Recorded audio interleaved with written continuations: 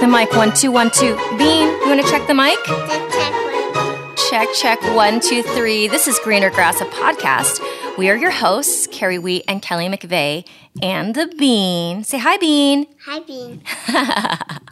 How's it going, you guys? Great to have you. Today, we're so fortunate to have Jeannie Hunt Gibbon. She is a registered dietitian. Her business is called Veggie Lush Nutrition, the Hormone Health RD. She's a registered dietitian. And the reason why we decided to reach out to her and bring her into the conversation is because the second half of the conversation Kelly and I had in person in the dead of night, it's probably around 4 o'clock in the morning we had this conversation, all about Kelly's diet and my diet. I flew back home, and one of the first things I did was try to find a dietitian to help break this down because I wasn't really able to because I'm not an expert. So we brought in an expert to talk to us about diets and to debunk myths and, what really is going on and how to eat healthier for ourselves and our families. So we're so excited to have Jeannie here. First, you are going to hear the conversation Kelly and I have in the middle of the night, which hopefully should bring you some joy. And then we're going to get down to the nitty-gritty and actually learn something with Jeannie. All right, guys, let's get started. I love that Carrie drinks a whole bottle of water for every half a glass of wine, and I just drank 2 glasses of wine. Listen, I have to make up for it because in the last 2 days, I have not drank any water. And I can't remember the last time I drank a bottle of water. I also... I'm proud of you. The amount, I eat 3 square meals a day. So today I was like... What do you mean? Okay, but I eat 3 full meals. So does day. a full meal for you, because listen, you guys, Carrie's very tiny. I feel jealous about it all the time. Is a full... You got a booty right now. It's nice. Like in a good I love your bad booty. Way. No, it's good. I've been doing a lot of squats. No, does Jeff love it? I mean, I hope so. But you noticed it? No, you have a great booty. In a bad way, though. No, I do have a big ass. Can I tell you, though, that other women would die to have booty? Because you know how many flat-ass girls there are out there? There's so many. I have squats done. No, it's great. And I do a million squats. No, it's great. But I'm way bigger than you. When you eat these 3 meals a day, because she weighs 4.5 pounds. No, but that's just my DNA. Are you talking about you ate a banana and no? Okay, so carrot. Shut up. So no, I make scrambled eggs for the Bean. So just regular scrambled eggs and a side of fruit. Okay, so you have that's breakfast. Okay, scrambled eggs and a side of fruit. Yeah. What's lunch? Lunch is full burger. Like a hamburger. Hamburger with bread, with a bun? Yeah, and fries. And lettuce and tomato. Yeah. And french fries. Yeah, and we share it. Okay. Or we have share sheets 75% and you eat. No, it's a big burger and we share it. Okay. Or we have a burrito, a Sharky's burrito, a burrito. Keep going. Burrito and chips and we share it. And then dinner, I make her chicken and rice and green beans. And you have chicken and rice and green beans. And I have chicken and rice and green beans. And you have rice. Yeah. And I don't understand this carb thing. I don't think carbs are the evil. Okay, so chicken and rice and green beans and then we'll have dessert. We'll have something sweet. Okay, so tonight after the event, after we got all of the things cleaned up and we let go of our entertainment, I went out and I got a little bit of salad. I got some steak. I got some salmon. I got some Brussels sprouts. Yeah. I got a teensy bit of mashed potatoes. Now listen, I don't normally eat carbs, so it was normal for me to get a little bit of mashed potatoes. You don't eat carbs because if I don't eat carbs, I can't. I'm not full. Okay, well, I ate a lot of candy, but let's come back to that. So I got a little tiny piece of mashed potatoes. 1, because I don't eat a lot of bread and mashed potatoes, and 2, because Carrie was with me and she weighs a half a pound. She comes out. I fully got a different her plate after me. She had steak, salmon, salad, bread with butter on it. She had chicken and salad, like a second plate. A second whole plate with chicken and salad on it. And I said to her, I really want a piece of bread with butter on it, but if the bread isn't good, I don't want to waste it on bad bread. And she's like, did you get mashed potatoes? And I was like, I got like a spoonful of it. And she's like, why would you just not get bread? And I'm like, I just don't really eat bread. And she was like, I was like, is the bread good? Wait, so if you eat bread, do you feel like your body like balloons? I just don't eat bread. But why though? Like if you ate it, then what would happen? So I think that I need to stay away from whites. Okay, like when you eat those things, what happens? I don't necessarily even think about that. I just think now I have a sugar problem in the sense that I eat gummy worms, I eat Twizzlers, I eat gummy bears. And I don't have that. Like that is my issue. I don't have that. But I have to say, okay, here's my thing. Tell me why you ate. Like, she ate a full piece of bread that looked really good with butter on it. You know how people are like carbs, sugar. Like I don't micronutrient myself out. I just make sure that I'm balanced overall. Like, okay, so I had some protein, I had some veggies, I had some sugar, then I had some bread, then I had some rice, then I had some fruit. But is this because that is your metabolism and where you came from and what your body does? I do not know. And you're just blessed? No, because like over my life it'll go up and down, but right now because because right now I am in aerial all the time and pulling your own body weight is so efficient of a workout. Well, obviously. Yes. But also if you're pulling your own body weight, you probably care about your body weight. I'm not thinking to myself, I'm going to not eat this because I'm going to be lighter. No, I don't do that. So you swear on your life, that when you were like, because you're still a performer, but when you were in like the thick of it, and you're wearing thong underwear with a bra top, and you're doing aerial all night, that you didn't think, I'm not going to have the cheeseburger today. No, it would just be a balanced thing. Like I would just make sure I balanced it with everything else. So you would. So I will not micronutrient myself out. If that is your question, I will not be like eat the cheeseburger. Yeah. Would you eat the whole cheeseburger? If I was hungry, okay. I want to know if you eat the bread and the rice, what happens? Because maybe nothing happens. I have no idea. Maybe your body's the same. You know what I'm saying? I have no idea what happens. Because depriving your body, if you're still hungry. Okay, but listen, here's the thing. I don't love bread so much that I'm like, you cannot have bread. Look at those jars over there. No.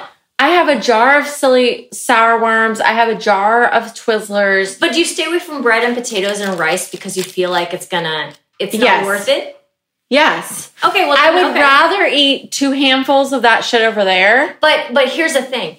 Here's my question. Okay. If you're having protein and veggies, which is also protein. And I love protein. That makes me happy. No, I get it. But protein, chemically, there's no extra. There's no leftover. Your body consumes all of it. Okay. So if you have no carb in there, vegetables have a certain amount of carbohydrates. Okay.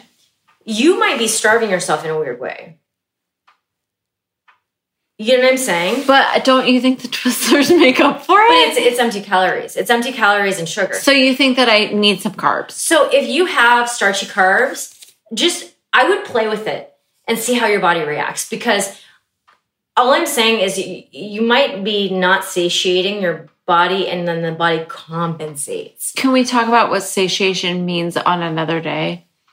No, I'm just saying chemically your body might be starving itself and then you end up holding on. Listen, I swear on my life, when I saw bread on to calories that you wouldn't. My metabolism is so fast because I take in all of it. You know what I'm saying? My body's not holding on to rice. Do you think your body really thinks I'm going to hold on to this rice because I haven't had carbs for a while? Maybe, yeah. I have no idea. No, because your body chemically protein works in a very specific way. If you look it up, your body, there's no leftover. It's very efficient. So people who are on Atkins diet, that's why they lose weight so quickly because there's nothing becomes a sugar. Protein never becomes sugar. Okay, so why is that bad? I would really be interested in what a nutritionist has to say, because you're beautiful. There's nothing wrong with the way you look. If you don't want to change a thing, I think you'd be great. Yeah, if you did want to change a thing, I feel like it would just be a little tweak, because you're not doing anything. Like, do you think that lifting weights, your body weight, lifting heavy weight is equivalent or more than cardio? So that's why my ass looks so good, because I do a big look. It is not necessarily like everybody would agree, but there is a big argument within the fitness community that like lifting heavy, you could get rid of cardio altogether. Like cardio meaning like you're gonna run or do elliptical or like just keep your heart rate. And there's different reasons to do that, because like just to keep your heart muscle healthy is a reason to do that. But like lifting heavy when it comes to weight loss will beat out cardio. Okay, lifting heavy beats out cardio. Do you think I should start drinking water? Okay, it's a wrap. Jeannie, Kelly and I, we're business partners. We had an event last week or a week and a half ago, and we were up in the middle of the night drinking wine, eating cheese, talking, and I don't know, maybe 4 o'clock in the morning. Wine. Oh no, I love it. I'm very pro drinking cheese, drinking wine, and eating cheese. Yes, Carrie, keep going. I just had yeah, 4 o'clock in the morning. Just we are never in the same room at the same time because we're partners, but we live on other sides of the country. So she started talking to me about this like 10 to 15 pounds that she cannot lose to save her life. She's a runner. She eats very like what I noticed when I was with her for a 24-hour period. I want to say to all of our listeners that are out there, like, shut up, Kelly. You don't need to lose 10 or 15 pounds. Yes, I know. I work out. I teach dance. It's that, I'm 45. You're doing all the things that you've always done. And like it shifts and you're trying to figure it out and you're trying to change the game. So, when you feel like you've always felt and you feel a little sluggish and different. And so for any listener that sends me a message and says, Kelly, you look amazing. Thank you. I appreciate that. I really do. But it's just, you know what I'm saying? You gain that 10 and I can't figure out how to let go of it. But I would love to hear what Carrie says about the weight. Yeah. Well, okay. I was with Kelly for 24 hours in the same room. And every time I ate, she's like, you're eating that? Like a piece of bread, some rice. I'm like, yeah, I'm eating that because I don't really believe that carbs are the devil, but we need a professional to tell us how we should be looking at these things, because I kind of feel like Kelly's depriving herself in ways that she doesn't need to, and then also not getting what she wants out of her diet. Absolutely. So there's a lot there that you were saying. So age is a factor. Age, I want to address a bunch of the stuff that you talked about. For women in particular, age is a huge independent factor. Once we hit about 40, metabolism starts to slow down. It starts to become more difficult to build muscle. We need to put a lot of emphasis on protein and strength training to kind of counteract that. So that's one aspect of things. The other aspect is carbs. Carbs are not the devil. I'll just say that right away. We all need carbohydrates. We're all built to run on carbohydrates. It is the preferred energy source for our brain, our heart, resting blood cells, all kinds of stuff, right? Runs on carbohydrates. So we do actually need some carbohydrates. So that's, if we're talking about weight loss myths, right? One myth is that carbs are your enemy and that they're going to necessarily hinder weight loss. That's not true. I think the other big thing, though, that we're kind of hinting around here is that weight is the goal. So to me, actually, the number on the scale is not an important metric of health or of success. That doesn't mean that if, as you age, for instance, and you notice a rapid weight gain, that doesn't mean that that can't be a goal to manage that. But just for me, the actual number on the scale is irrelevant. What we want is for you to feel healthy, for you to feel fit, for you to be able to do the things you want to do, things like having the strength to do the things you want to do, like Ariel. So that's more important to me than actual looking at a number on the scale. And I have so many clients come to me saying like, well, my goal is this number. And to me, that's arbitrary, right? The number means nothing. It doesn't tell you what your body composition is at that point. It doesn't tell you, what you can do, how your strength is, how you feel, what your health status is. So I think the biggest myth in weight loss is that the number on the scale matters. Even you saying that, because it almost isn't the number on the scale. It's because really that number hasn't fluctuated too much. It's more that I felt super toned, and now the places that I felt toned aren't as toned. But I also, you just mentioned, 45, getting ready to be 46 in the fall, I taught ballet. I still teach ballet, but I'm not dancing in the way that I was. And so even my legs doing pliés and battements, all the things that my legs used to do, I'm not doing now. I'm running maybe instead, but the muscles that were toned in a certain way aren't toned in that way. So you said strength training as you age is really, really important. And when you said that, it made me think, okay, there's one shift that I should do, could do, that might change some of those places that I'm thinking about constantly. Absolutely. So if you used to do ballet and you're not really doing it anymore, but you kind of replace that with running, those are two very different forms of activity, right? Ballet is very strength training oriented and very muscle oriented, and we're focusing on, specific muscles and the legs and the arms and the core. Whereas running is more cardio than anything else, right? Running is a wonderful activity. It burns calories, but it certainly is not going to build a lot of muscle. Maybe your calves a little bit, but what happens, especially, once you reach your 40s, 50s, you need to put a strong focus on that strength training. Actually, I would argue throughout your life. But it becomes all of the more important once estrogen starts to go down, things like that. We have less of an ability to build muscle, right? So we have to work all the more harder to build that muscle. One thing that is true that people have said for a long time, muscle burns more calories than fat, right? So your resting metabolic rate is going to be faster the higher muscle mass you have. It's going to be higher.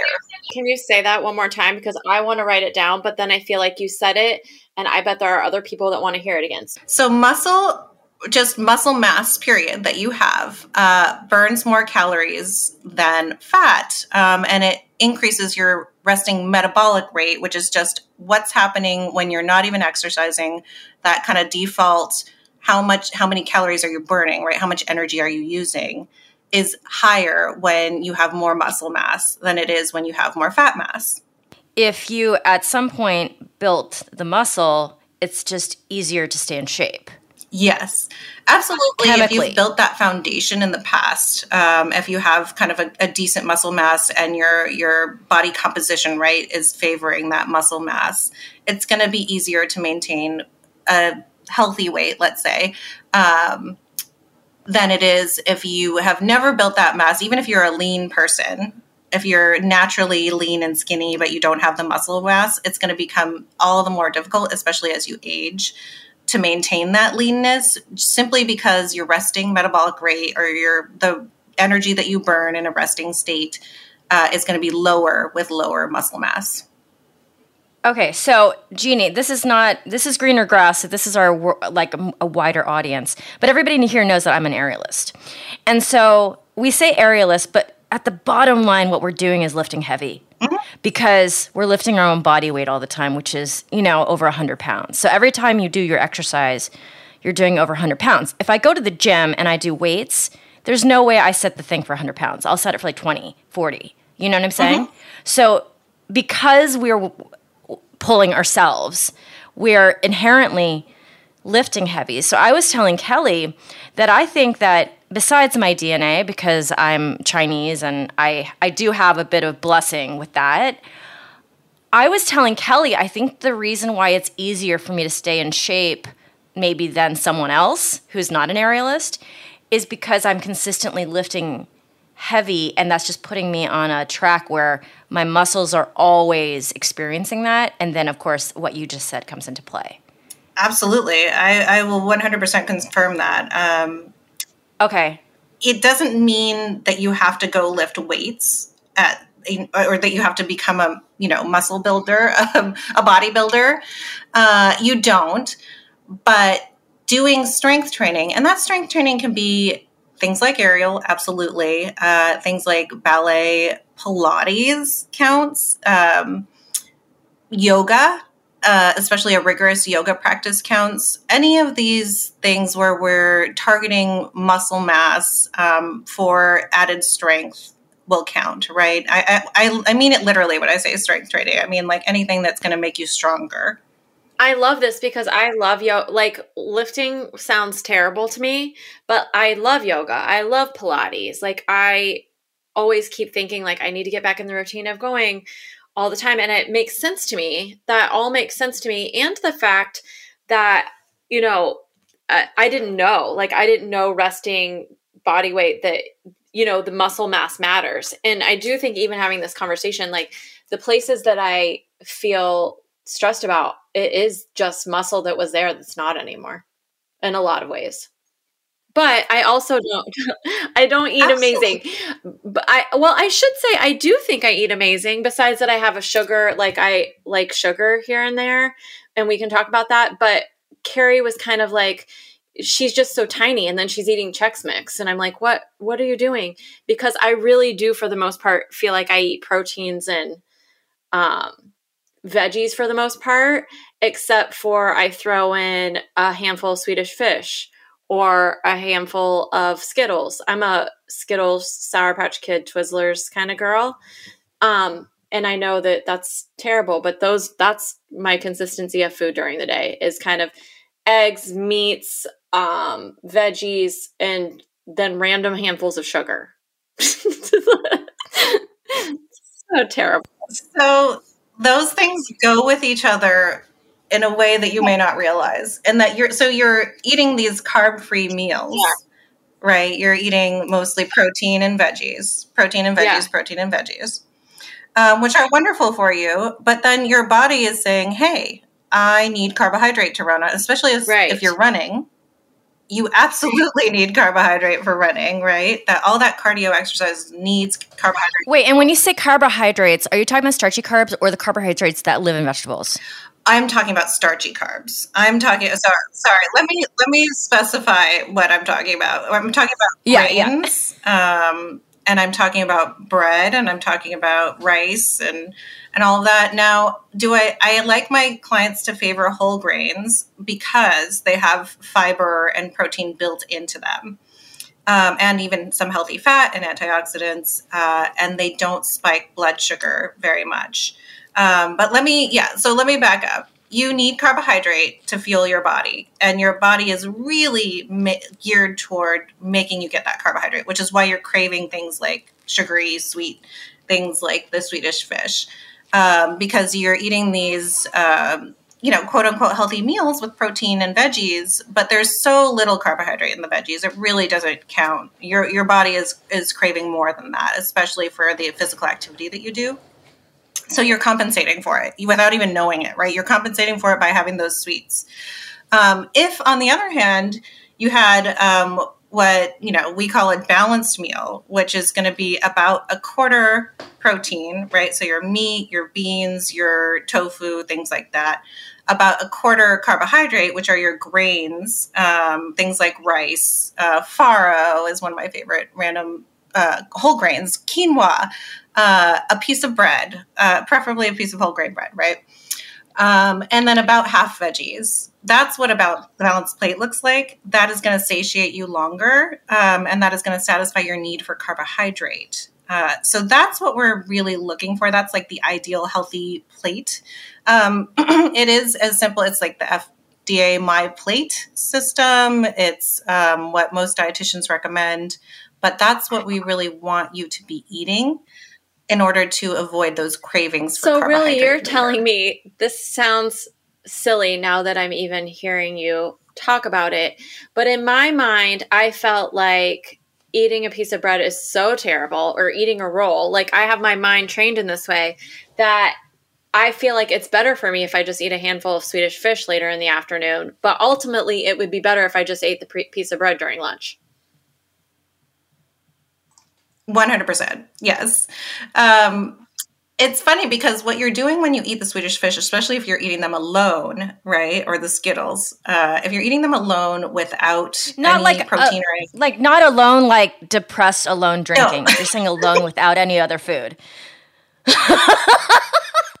I might actually do it in both ways. I might actually without their friend protein. I'm like, she can eat alone. I eat all alone all the time. No. That's a whole nother emotional eating and eating alone. That's a whole nother thing. Yeah. Okay. I mean, yeah, alone without protein or fat, right? Which are the things that slow down the sugar spike in our blood. It's going to spike your blood sugar. So you're going to get this immediate kind of sugar high that we talk about, right? But also you get a lovely sugar crash after that, because when we get a sugar high, there's an equal and opposite reaction where we get sugar low. And it goes much lower than it would ever go if you ate something that didn't spike your blood sugar. So then you're going to crave more carbohydrate after that. So it's kind of a never-ending cycle. I know, this sounds horrible. I mean, we were at dinner and Carrie got this big, huge, we both got a big plate of food. I want to say because we didn't have time to eat during the day. And she got this piece of bread. She had butter on it. And I was like, I can't believe you have that bread. And she's like, what do you mean? And I was like, well, is it worth it if I go get a piece? Like, is it worth it for me to have that piece of bread? And she's like, I don't understand what you mean. I was like, I don't want to eat the bread if it's not worth it. That's how much I try not to eat bread.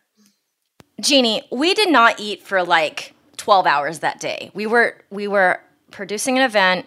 It was crazy. And by the end of the night, you know, we were able to eat the catering at the party. So they have everything, right? They have like Brussels sprouts and salmon and steak and chicken. They had everything. And I literally felt like my body was eating itself. And I got all the food. I got everything. I got bread. I got everything except for like the garlic mashed potatoes because my body can't tolerate garlic. And Kelly looked at me like I was from another fucking planet. What are you doing? Like another planet. And then when she started talking to me about it, I also looked at her and said, are you from another planet? Because first of all, you haven't eaten all day, so just eat. Like, we're not at McDonald's. We're at like, you know, the food was all well prepared. And so that, and then the next day what happened, she was dropping me off to the airport, and we just went into McDonald's really quick to get a breakfast sandwich. And she said, what do you want? I was like, get me the biscuit egg bacon sandwich. And she was like, what? How are you eating that? I was like, we're tongue over. I'm just eating it. And so what she got was like the sausage wrap, which I don't even think she wanted. But then in my mind, I'm like, we're at McDonald's. You know, you got to throw everything out the window anyway because all of it's bad. So just get what you want. So anyways, this was my experience with her in 24 hours, and then literally flew back to LA and started trying to look for dietitians. I mean, people don't... Because I was like, this is not right. I'm speaking for everyone. I'm speaking for every listener out there right now. But you explaining it this way is triggering so many ahas, which I feel partially like it shouldn't be. But in my mind, like I was doing the right thing and I couldn't figure out why I can't adjust because I'm eating so well. But ultimately, my body wants carbs because I'm running and doing all the things. So it's saying carbs, carbs, carbs, carbs. I eat the handful of Swedish fish. It wants another handful in an hour and a half because I'm not having any carbs. And it's because my body actually just needs me to eat a piece of bread with lunch. I just feel like I don't know why I didn't realize these things. Well, I love that you learned it so quickly. So, yeah, you could, now you understand kind of the situation, and I love that. I have so many clients come to me like this, partly because carbs have really been villainized in the media generally. And we've been made to feel bad about eating them. In fact, I had a mentor who started calling them energy foods instead of carbohydrates because so many of her clients would hear the word carbs and think, oh, that's bad. I shouldn't be eating that. So we call them energy foods. Fine. Whatever works for you, they give you energy. And we need that, right? And our body will find ways to compensate for it if we don't do it. Now, I do want to address the whole sugar thing because I think that's another issue. One, if you are just eating balanced meals with carbohydrates, you're going to crave sugar less. But that doesn't mean you're going to never want sugar. What is best with sugar is, first of all, to save your desserty things and stuff till after you've had a balanced meal so that you're not doing this on an empty stomach. And then two, I like the rule of thumb that the American Heart Association has made, which is about 25 to 35 grams of added sugar per day, kind of watching the foods that you eat, reading labels, and kind of trying to limit that. Now, that does not include fruit, importantly, because another thing that's been sort of villainized is fruit. Fruit has that sugar isn't included? It is not included. You can have as much fruit as you want? Absolutely. Ish? Absolutely. Yeah, fruit is pretty self-limiting, honestly. It's really hard to eat too much fruit because of the fiber in it. I mean, you can if you really try, and that's its own issue, but most of my clients are eating too much fruit. I have two questions. Okay, so one, and I'm going to ask them both and then let you just talk. But one, you said not to eat sugar on an empty stomach. Is there something about your body that does something when you eat it on an empty stomach versus when you have a full stomach? And I'm even thinking, like, I'm not a coffee drinker, but if I do get a cup of coffee, it's like the caramel macchiato with whipped cream on top. So I'm even thinking in that sense. And then my second question is, I have a child, because we're saying carbs are an energy food, and I like thinking about carbs that way. But I do have a child who, he's super smart. We've talked to him a million times about food. He's not like a sugar person, but he is pretty much, I would say, vegetarian-ish, minus the vegetables. No, I'm just kidding. But he's like a noodle, pasta, bread, Cheez-Its, crackers. He's only like... that's what his go-to is. Even if I pack the healthiest whatever, he's only really going to the carbs. So I know from a parenting standpoint that I need to make shifts. That's on me. But also when carbs are considered an energy food, I think, what do you do? Like, he's only eating carbs, really. Yeah, that's a good point. We don't actually want to only have carbohydrates either. And I have plenty of clients who come to me on that other end of the spectrum. I'll answer your questions in reverse since I'm talking about this already. So for children, that's actually really common for kids to really get attached to carbohydrate. They're just really easy to tolerate foods, really palatable foods. We do want to start to add in proteins as much as we can because think about it. A child is growing constantly. They're building new tissues. All those new tissues are made of protein. So they need that. And it's really hard to turn carbohydrate into protein for our bodies. So we need to start introducing those and start to kind of teach the kid that this is what a balanced meal looks like and our carbs go with our protein. Now, that's not easy. And for a child to build a new tolerance to a new food can take many exposures to that food, but it's actually the same for adults as it is for children. You just keep exposing them to it. No forcing, just keep exposing them to it. Put it on the plate. It can take a dozen times, but the research does show they will eventually learn to tolerate those foods and in fact, even maybe like them. Okay, I love you even saying that it's about exposing, because he's the smart one of the bunch. And I almost think the more I talk about it, the more he doesn't want to do it. So maybe if it's just constantly on the plate there, move on, he'll eventually just do it. Yeah. The more you're like, why don't you eat that? Why? Please go and eat that. The more some certain children, right, are always going to push back on that. If instead it's kind of just a given that this is how plates are, and we always put a protein down with our carbohydrate. And, I would say encourage him to try it, one bite, literally. But again, no forcing, because that's always going to create an opposite reaction. This is actually backed by research, eventually children do build tolerances to those foods. But it's funny because I say the same thing to my adults who are like, oh, I don't like vegetables or whatever. You can build a tolerance to new foods no matter what age you are.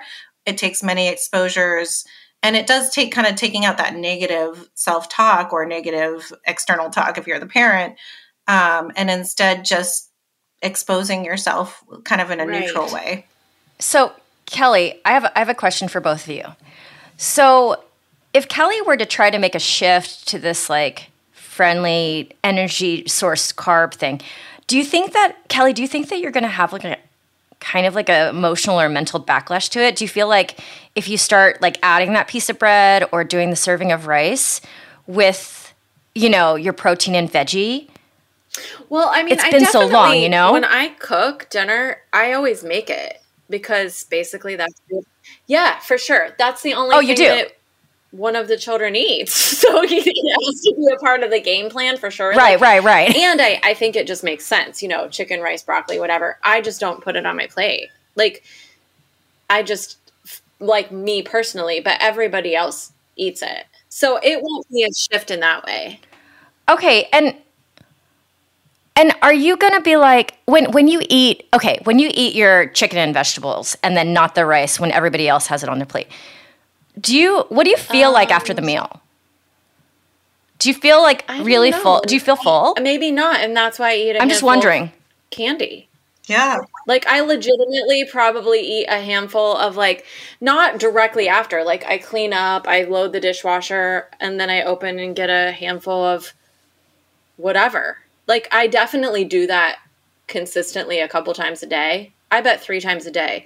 Not like some huge handful, but definitely. Like, I'll have a couple Twizzlers or I'll get a handful of Skittles. Right. But I wonder if I do that because I'm not full. This is yeah, and this could be another or if it's just a habit. I don't even know if I want to know the answer, but I also drink Diet Coke consistently throughout the day, and I feel like Diet Coke is a filler for me.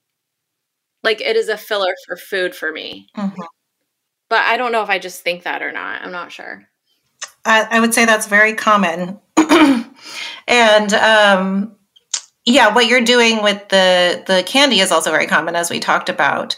I do think there is an emotional component and the fact that you're creating it for the family and you're creating a balanced meal for the family that to be balanced, and then taking a component out for yourself, right? There is going to be an adjustment to that if you start allowing yourself to have that balanced meal. I think, eventually it's going to feel really good for your body. And to go back to your other question about like what happens when you're eating sugar on an empty stomach is exactly what I was saying before about the big sugar spike. So you get like a little bit of a high, that sugar high that we all talk about. You're going to get that burst of energy at first because your blood is flooded with all that sugar immediately because there's nothing to slow it down. The things that slow down sugar entering our bloodstream, right, are fat, fiber, and protein. Protein and fat being probably a little bit better than fiber is at it.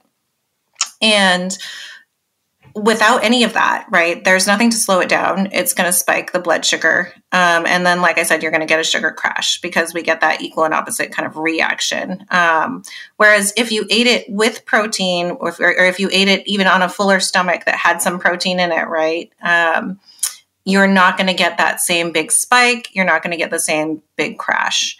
So it's this kind of cycle that you've been having happen in your body over and over again. So it is tough to get out of that. I don't like the term sugar addiction because I think it's way too liberally used, but there is a certain addictive quality to it, right? There is a certain, we're made to kind of crave these sugary foods from times when there was deprivation and we weren't able to have quick energy as easily as we are now. Now we live in abundance. We can get quick energy whenever we want. So there is this kind of addictive quality to it. So I do think there's a lot there, right? There's an emotional component to it. There's an addictive quality to it. I do think the world, speaking from my perspective, is constantly after that energy because they're trying to keep up. And I mean, Carrie's got the bean and doing all the things. Do you think that because the world has thrown out all these different ways to gain energy through a drink, through, all the different ways that are out there these days, that they go away from learning how to get the energy from actual foods? Oh, I do think there's a very big component of that. In fact, you mentioned Starbucks, and Starbucks is kind of one of the worst examples of this because, one, you do get a certain amount of energy from caffeine itself, right? But two, they couple it with a massive amount of sugar. So things like a Frappuccino have more than so remember I mentioned that 25 to 35 grams per day of added sugar, right? They usually have about twice that much, 50, 60 grams. So you've blown your kind of daily allotment of added sugar and by like 2 times usually with those. So you get this huge high. So it can be really addictive, especially if you're having that on an empty stomach, right? You have this big spike in blood sugar, you get the caffeine, and it can absolutely be a cycle that you go throughout the day. Okay. Is there any, because I also do appreciate your time too, but is there anything, when I listen to everything that you're saying, the fact of building muscle, that when you're resting, your body is working harder. I'm not saying it all of the right ways, right? The fact that carbs I love thinking of them as energy foods. It is a mental perspective of I've trained myself to think that carbs are bad, but thinking of them as an energy food makes you think differently. And I think it would make me feel differently when I'm even eating them. So that I feel like is such like another key thing to think about. Is there anything else that you think, women in our 40s or just a myth in general from an eating perspective that you see people do or don't do, or even a component of what that healthy plate looks like that, people don't know about? Yeah. What immediately came to mind when you said that was fats are actually also very important, particularly as we age, those healthy fats. So what I'm talking about when I say healthy fat is unsaturated fats, usually from plants, also from fish. So we've probably heard of omega-3s as a very important fat. They're particularly important for your brain health, right? So we want to really make sure we're getting those in. And they also help with weight management. They help with heart health. And they help you not spike blood sugar like we were talking about. So omega-3s from fish, and then our unsaturated fats from things like olive oil, nuts, seeds. They've really been shown to be beneficial, anti-inflammatory. And that's something I didn't mention on that plate, but I always include in a healthy plate is usually it could be like a component of the sauce or what you cooked with, but having a little bit of healthy fat in every meal really helps with blood sugar and with overall health. Do you feel like, because also, again, fast-paced, I mean, Carrie and I's weekend was a terrible example, or maybe an actual real life example of, where a lot of moms and people are out there that, fast food happens here and there. But do you feel like it is crucial for people to stay away from the fast food cycle? The cycle, yes. Having it once in a while in a moment of need, no. But the cycle is that all those foods are made to kind of give you that quick, fast energy, just like we were talking about, give you that blood sugar spike and everything. I don't know how they do it, even with protein and stuff. The highly processed foods seems to still do that. So if you get into a cycle of where you are having it all the time and you just need it to have that sugar high kind of feeling, then yeah, absolutely. We need to get out of that. Highly processed food, not great for you. Pro-inflammatory, it's going to lead to more chronic disease later on in life.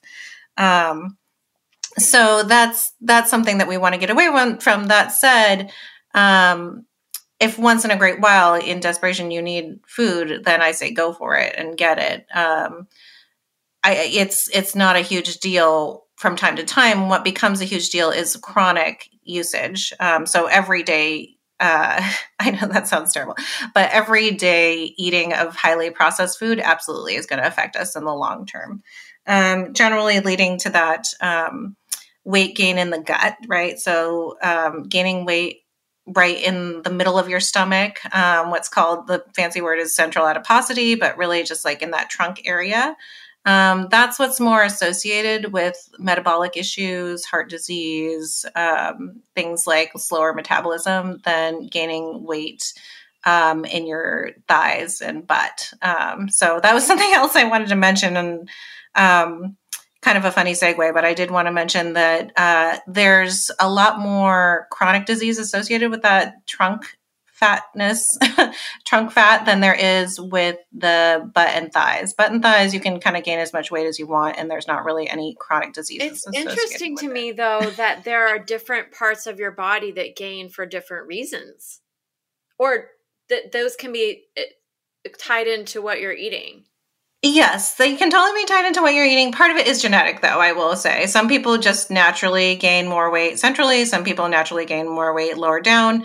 And they're just lucky that they don't have those issues. But that's another big weight loss myth, is that, it doesn't matter where the weight is, but it actually does, right, for our long-term health. I'm fascinated. I feel like I've learned I know I somewhat took over, but I feel like No, that's fine. You should ask questions. I really did learn so much, because it's crazy the fact that you can want to do the right things and think you're doing the right things. I mean, the fact that I don't put the rice on my plate, right?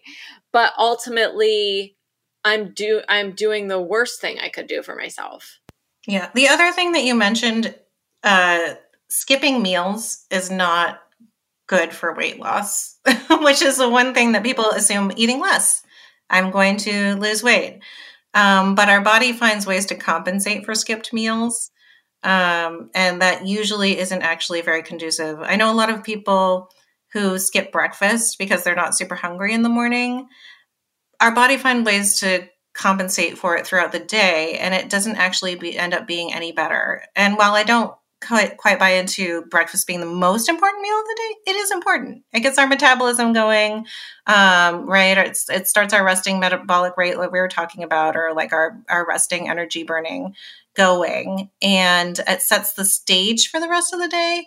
And we want to start eating in the morning rather than skipping those meals. So especially if you haven't eaten all day, that's not an ideal situation, though I realize that probably doesn't happen all the time. The whole, what is it called when you don't eat for like... Intermittent fasting. Intermittent fasting. Yeah, like 12, 14, 16 hours. But is it true as long as you eat what you would have eaten all day in that 8 hours? Is it? So that's a more complicated. Intermittent fasting has been studied. It can be effective for certain things. I think it's been shown for weight loss in particular to be effective, and for insulin resistance, which is a whole nother thing to talk about. But anyway, people tend to do better on it when they do an earlier shift. So this is the thing. Most people are like, oh, intermittent fasting, that sounds great. I'll just stop eating breakfast. That is not as effective, because we've already been fasting overnight, and there's a whole bunch of metabolic stuff going on. That's not nearly as effective as if you shift your eating earlier in the day and you stop eating earlier in the day, right? And that's when people don't want to do that. Because it's so hard. Yeah. And so that's why I don't actually usually recommend intermittent fasting for my clients, because they don't want to do that. That's not natural to them to eat earlier in the day. So it's not really sustainable. That way, like we have a lot of social and good stuff around dinner in our culture, right? It can be a really nice convivial time for the family to get together. And if we're saying, hey, we actually want to either shift that to very early in the day or skip it all together, right, and have our meals all earlier, yeah, you probably will lose weight, but you might be missing out on something that you really love, like eating with your family. All right, I think I have an important question, and I feel like it's actually maybe a great last question. But what about drinking? So we're coming into summertime. I'm only saying that because I feel like I'm way more social in the summer, and during the year when kids are in school and whatever, I don't find myself at the pool party or, out on a summer night after a baseball game. Is there a way? Is there a drink? Is there, how do you balance that out? Or is there not a way? There totally is a way. First of all, I absolutely believe that drinking alcohol can be part of a healthy lifestyle.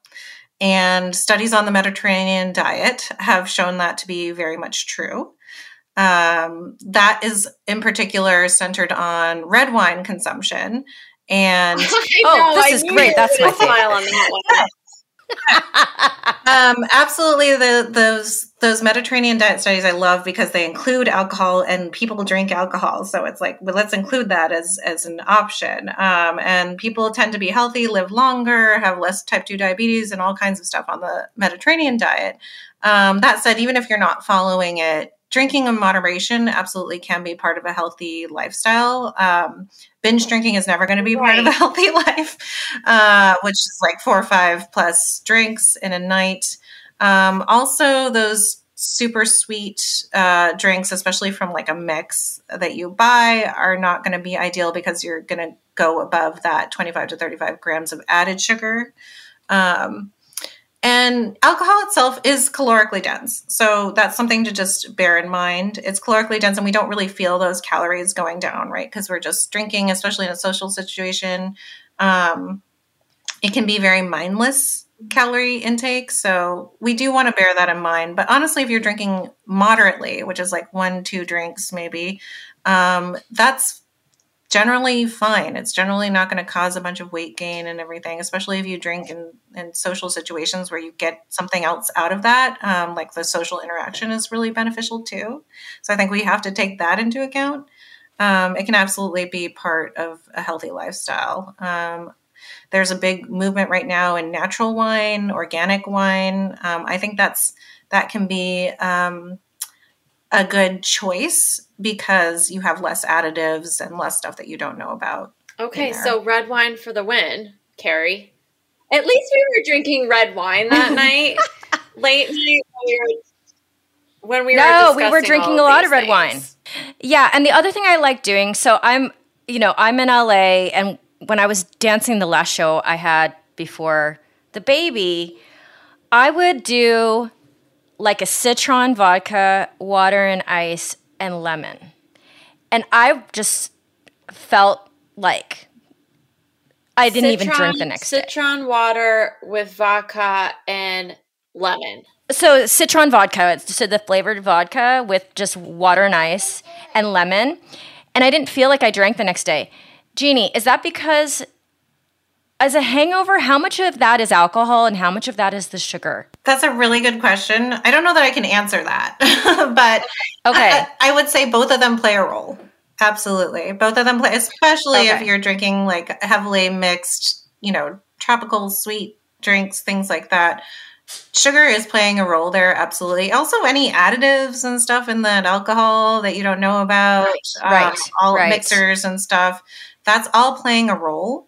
And it's all adding to inflammation, which is really the main driver of a hangover. So if anything you can do to lessen the inflammation associated with it, including lowering the added sugar, which you did naturally by just having water as your mixer. Also water. Water is helpful, right, to have with our drinks. All that whole thing about having one drink and one glass of water is true. Yeah, we talked about this too, Kelly. I'm amazing at drinking water. Okay. So that's not good.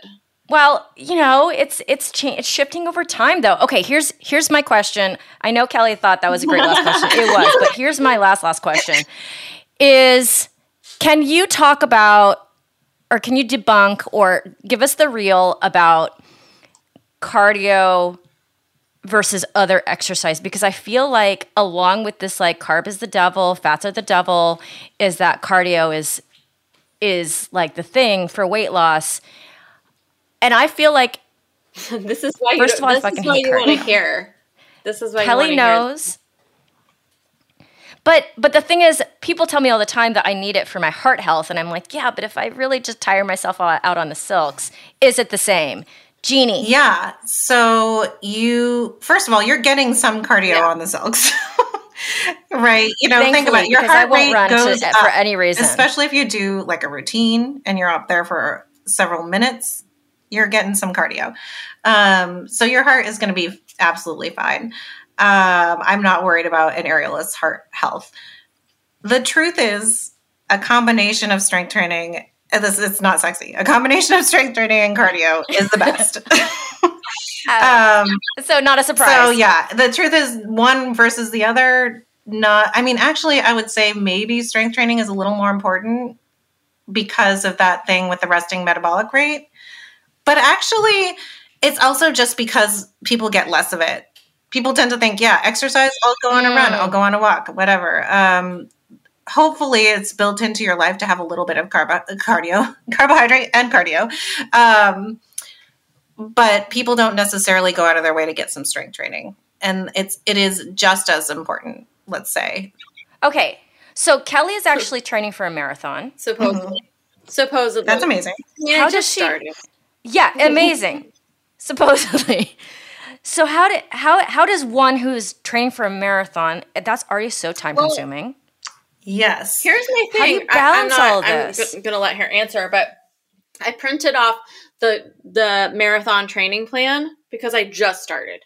But there are lots of days, and my dad is also a marathon crazy person at 68, but there's like 3 rest days a week or 4 rest days a week. And so my thought process when I was looking at the plan on this Monday morning of the beginning of May was to, on those rest days, those be days that I was doing sit-ups, push-ups, whatever. But now I feel like hearing how important strength training is, that on those rest days, I will do more because I pretty much do something every day. So that's not hard for me to add that in, especially when there's rest days, that those days I'll be lifting weights or doing a Pilates class or doing one of those strength training activities. Absolutely. But just so you know, the sit-ups and push-ups are a strength training activity as well.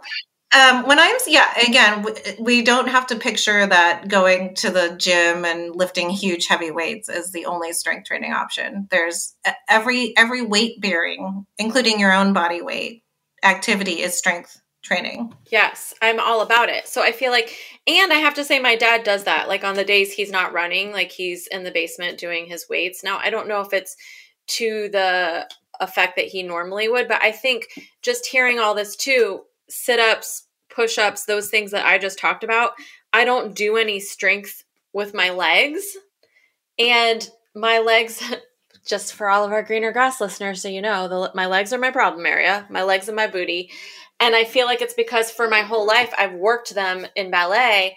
And even though I'm running, I'm not doing strength type things with my legs. And so that muscle, there isn't the muscle that there used to be because I'm not doing strength activities with my legs.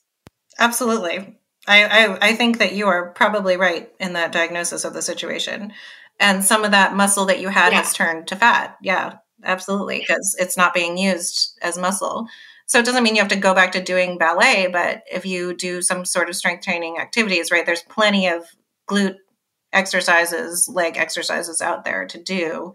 And like it would be incorporated into Pilates or yoga or anything like that. That would actually because the weird thing before this call, aha moment, is I thought, well, I'm running, so I'm using my legs when I'm running, and then I come back and do sit-ups, push-ups, like upper body type things, really.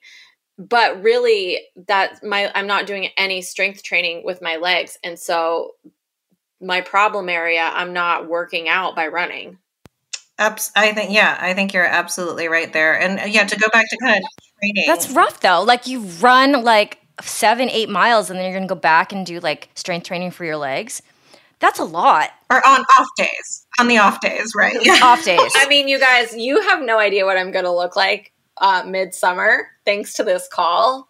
I mean, it changed my whole world. Basically, what I got from this is I'm going to start eating bread and red wine is okay, and get rid of the Swedish fish. Jeannie, I didn't mean to interrupt you. No, it's okay. Just now. I love what that. What were you saying? I end up telling people more what they can eat than what they can't eat in my line of business, and I love to hear that. I did get a lot of really, really good nuggets for myself, and I think it is that age. I mean, I said it started off by being 45. I think a lot of our listeners, Carrie, are kind of in our age bracket. I know we have some younger. Yeah, I think so. But I think that they're probably all in that same place of struggling and figuring it out. And, you know, even if someone takes one thing from this call and they shift a little bit, I feel like I loved this. I so appreciated you. Well, I'm so glad to hear that. That's what I'm here for. I'm here to help people find that balance and actually enjoy their life, enjoy their food. That's what's really important to me. So it's been really a pleasure speaking with you. I might become a client. I'll get your info after. Yeah, I mean, do you do telehealth, or can you? Is it like you can't do telehealth outside of your state? Yeah, I work in Washington and I work in California because California doesn't have those rules. Okay. And where I'm in are you Ohio? Okay. So I'd have to look up the state. Yeah. I think they might have some rules against telehealth there. Yeah, Ohio, and then I'm in LA. But Jeannie, I could work with someone in LA. All right, Jeannie, thanks so much for being here and helping us debunk some myths and learn how to eat healthier for ourselves and our families. We really appreciate you. Listeners, in the show notes, you can click there to receive our newsletter and also for the discount code for Vibrant Body Company and Hugh and Grace. Thank you so much for being here. If you would honor us with a 5-star rating and review anywhere you get your podcast, it is invaluable. And thanks so much for being here. We really love you guys. We'll see you next week. This is Greener Grass.